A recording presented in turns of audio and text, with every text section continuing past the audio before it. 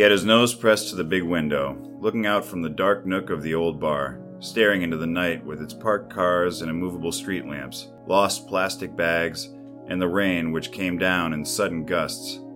He wondered about things like destiny, self-determination, and the omnipotent, omniscient, all-good vacationing one. He looked down to his glass, moved his fingers one at a time away from the stickiness, and thought about going home. He could be there in 10 minutes, in his bed beneath the covers, alone with his thoughts of her until his enemy insomnia flinched, and he was mercifully allowed to sleep. The booth, elongated with another square table and chairs, was filled. Nico, Mary Green, Vince, the cross-bearer whose name was Henry, Hector and Manny, just recently arrived, and others, some curious, some seeking refuge from the nightly rioters and looters, and others convinced he had the power to single-handedly unseat tripe, install logic and order, and return things to before this neo-dark age fell upon the land. He saw it in their eyes. It humored him. It enraged him. The audacity they had, the expectations, from someone who could, obviously, barely keep himself together for more than an hour or two. The old bar was empty, but for them. The storm had knocked out the power. They would have been shooed outside but for the waitresses, who stood like beautiful sirens waiting to hear more of the strange man they'd come to know only by his consistency of unkempt appearance and the deranged stories he eventually, if plied with enough beer, would tell. A single candle was all that illuminated the corner. Henry, because he had seen most things others only read or hear about, because he had lived a life most spend their lives trying to avoid, and because he, more than the others, needed to know who sat before them, instigated the dialogue as they sat rapt, eyes glued on Wrigdd, who was getting drunker by the minute. The old man picked up where they'd left off from the night before.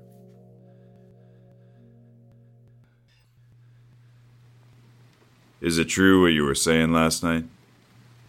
About your travels? What did I say? I don't remember a thing about last night. You said you were a famous world traveler. Except right at the moment you hadn't let go of your anonymity. I said that. Do you remember telling us, after somebody asked what airline you preferred, that you didn't travel by air or boat or car? I didn't say I walked all the way around the world. You said you traveled through time. That's funny. Why is that funny? It's just funny. Don't you think it's funny? Depends. Is it true? I told you, I don't remember much about last night. Is it true about you traveling through time? Maybe. You sounded pretty convincing last night. What do you mean, maybe? Maybe I do, if you need to know.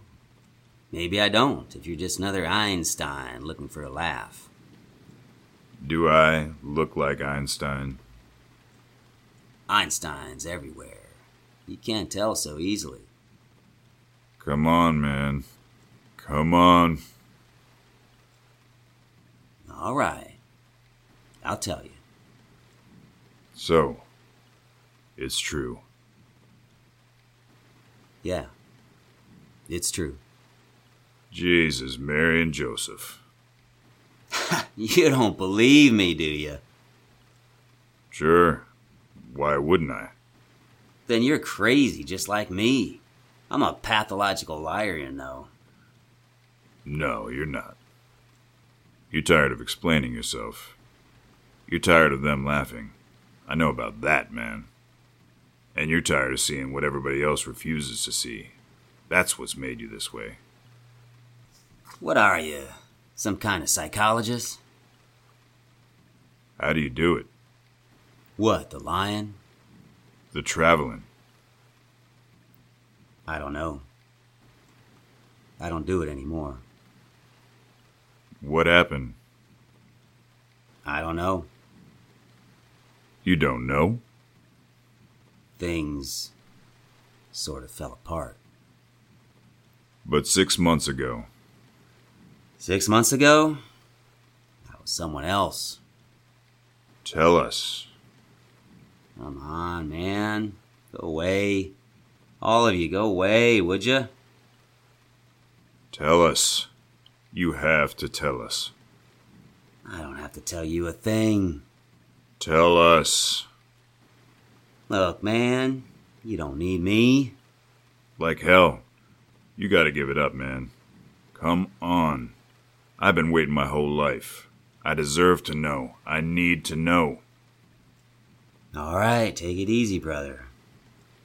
You have been waiting, longer than you ever should have. All I had to do was close my eyes. And then you saw? And then I moved. I was limited only by my imagination and my hunger for truth. Were you like an observer? An observer? Oh no, you don't understand. You don't understand at all. How long would you stay? An hour, a day, a week, sometimes a year. Your time and ours are in no way connected. I lived at different times in most places. In squalor as often as not. In relative comfort and happiness as often as not. I landed with luck on my side as often as not, and made the best of my situation. What do you remember? Tell us. Tell us. I remember work, plows, which until very recently were pulled by horses and steered by hand. The sound of the blades scraping against rock, slicing the moist wedge, exposing the earth. The feel of that wooden handle in my hands becoming paws. The fingers permanently numbed at the tips. The contrast of my paws against soft linen or white virgin skin. The feel of work in my back and legs and arms, so that you fall asleep at the dinner table with your paw curled around a cold saucer of milk. The ecstasy in rest, or even better, real pleasure. There was thirst, the parched throat, the relief of blessed water. I remember toiling until I could barely stand, in a factory, in a mine, beside a mule, behind the plow. The toiling formed me, it formed my body, it formed my mind. Toiling because there was no other way. Toiling for my own dreams, or more often, by necessity, for the dreams or perversions of someone else. Toiling, always toiling.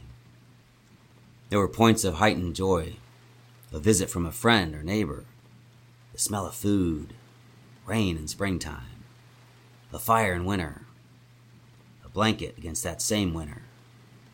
Festivals of all kinds, drunken, dancing, senseless geysers which energize the soul and relax the grip of monotonous conformity. Prancing, flirting, otherworldly celebrations, seasoned to the meat and potatoes of life. I swooned at the sight of uncountable returning birds high in the air, going from horizon to opposite horizon. Leaves in their slow explosions, snow in its swift demise, scents of honeysuckle, rose, and lilac, horse, hog, and whore, grazing, grunting, and sweating. I marveled at stars, which frightened me to fantastic beliefs. I was once a sailor, and the seas were continents of danger, promise, lust, greed, despair. I was a father, and lived my rebirth at the birth of my children. I was often a thief, and dumped the burden of my ways when fortune came knocking. The natural world tantalized my intellect. Human civilization challenged my patience, beliefs, and sanity. These things pulled me to mountain peaks, regardless of my wealth, gender, race, creed, or ability. I remember physical beauty, physical contact, physical love. The first sight of female nakedness, the first smell of it, the first drop of it, the first grazing, the first lapping, the first weight of its undulations, the first plunging into, the first new world, the first awakening. Sighs, shudders, blasphemies unfurled beneath me like brilliant banners from sweet mouths, though I learned that the sound originated deeper, in an indefinable place, an organ with no name, lilting, drilling, drifting to the newfound female forest filled with heroes, villains, violinists, pulling me in. There I experienced sublime moments in earthly time. There I lay with sculpture no artist could have made. There I reversed the wheel, unleashed the dam, scribbled my page, the only page noteworthy in the book of animal joy. I held love in my meaty paws. It took me on its ride, it bent me to its patterns.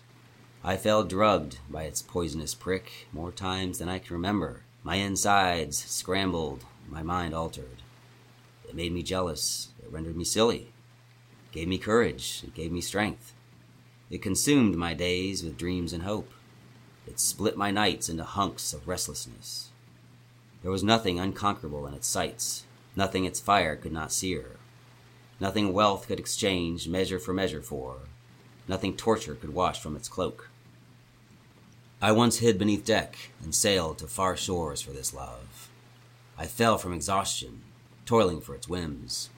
I forfeited self-respect for its callous discontent.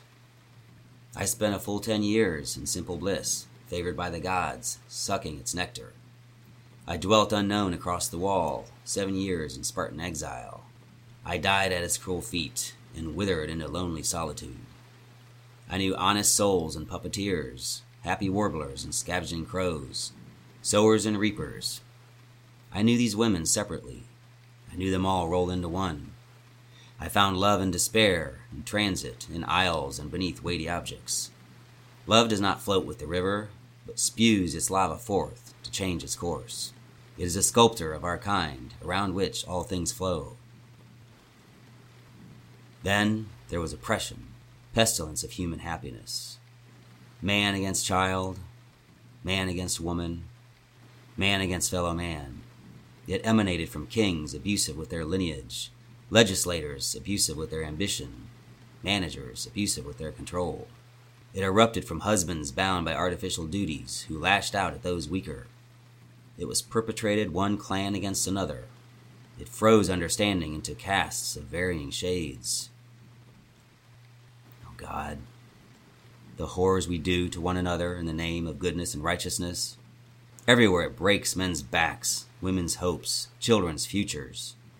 Everywhere it comes, it lays waste to humanity. I remember walls, everywhere walls. Walls on seashores, walls in villages, walls in bedrooms, walls within walls. I saw these walls go up, propped by fears, maintained by more fears. I saw the simplicity of their application, the complexity of their effects. Walls arise one-sided defenses, in truth are two-sided barriers. That which safeguards denies, that which allows disallows. The thickness which gives strength conscripts that strength. I have known these walls intimately, regularly. They are temples to loneliness, suffering, hatred, prejudice, defeat.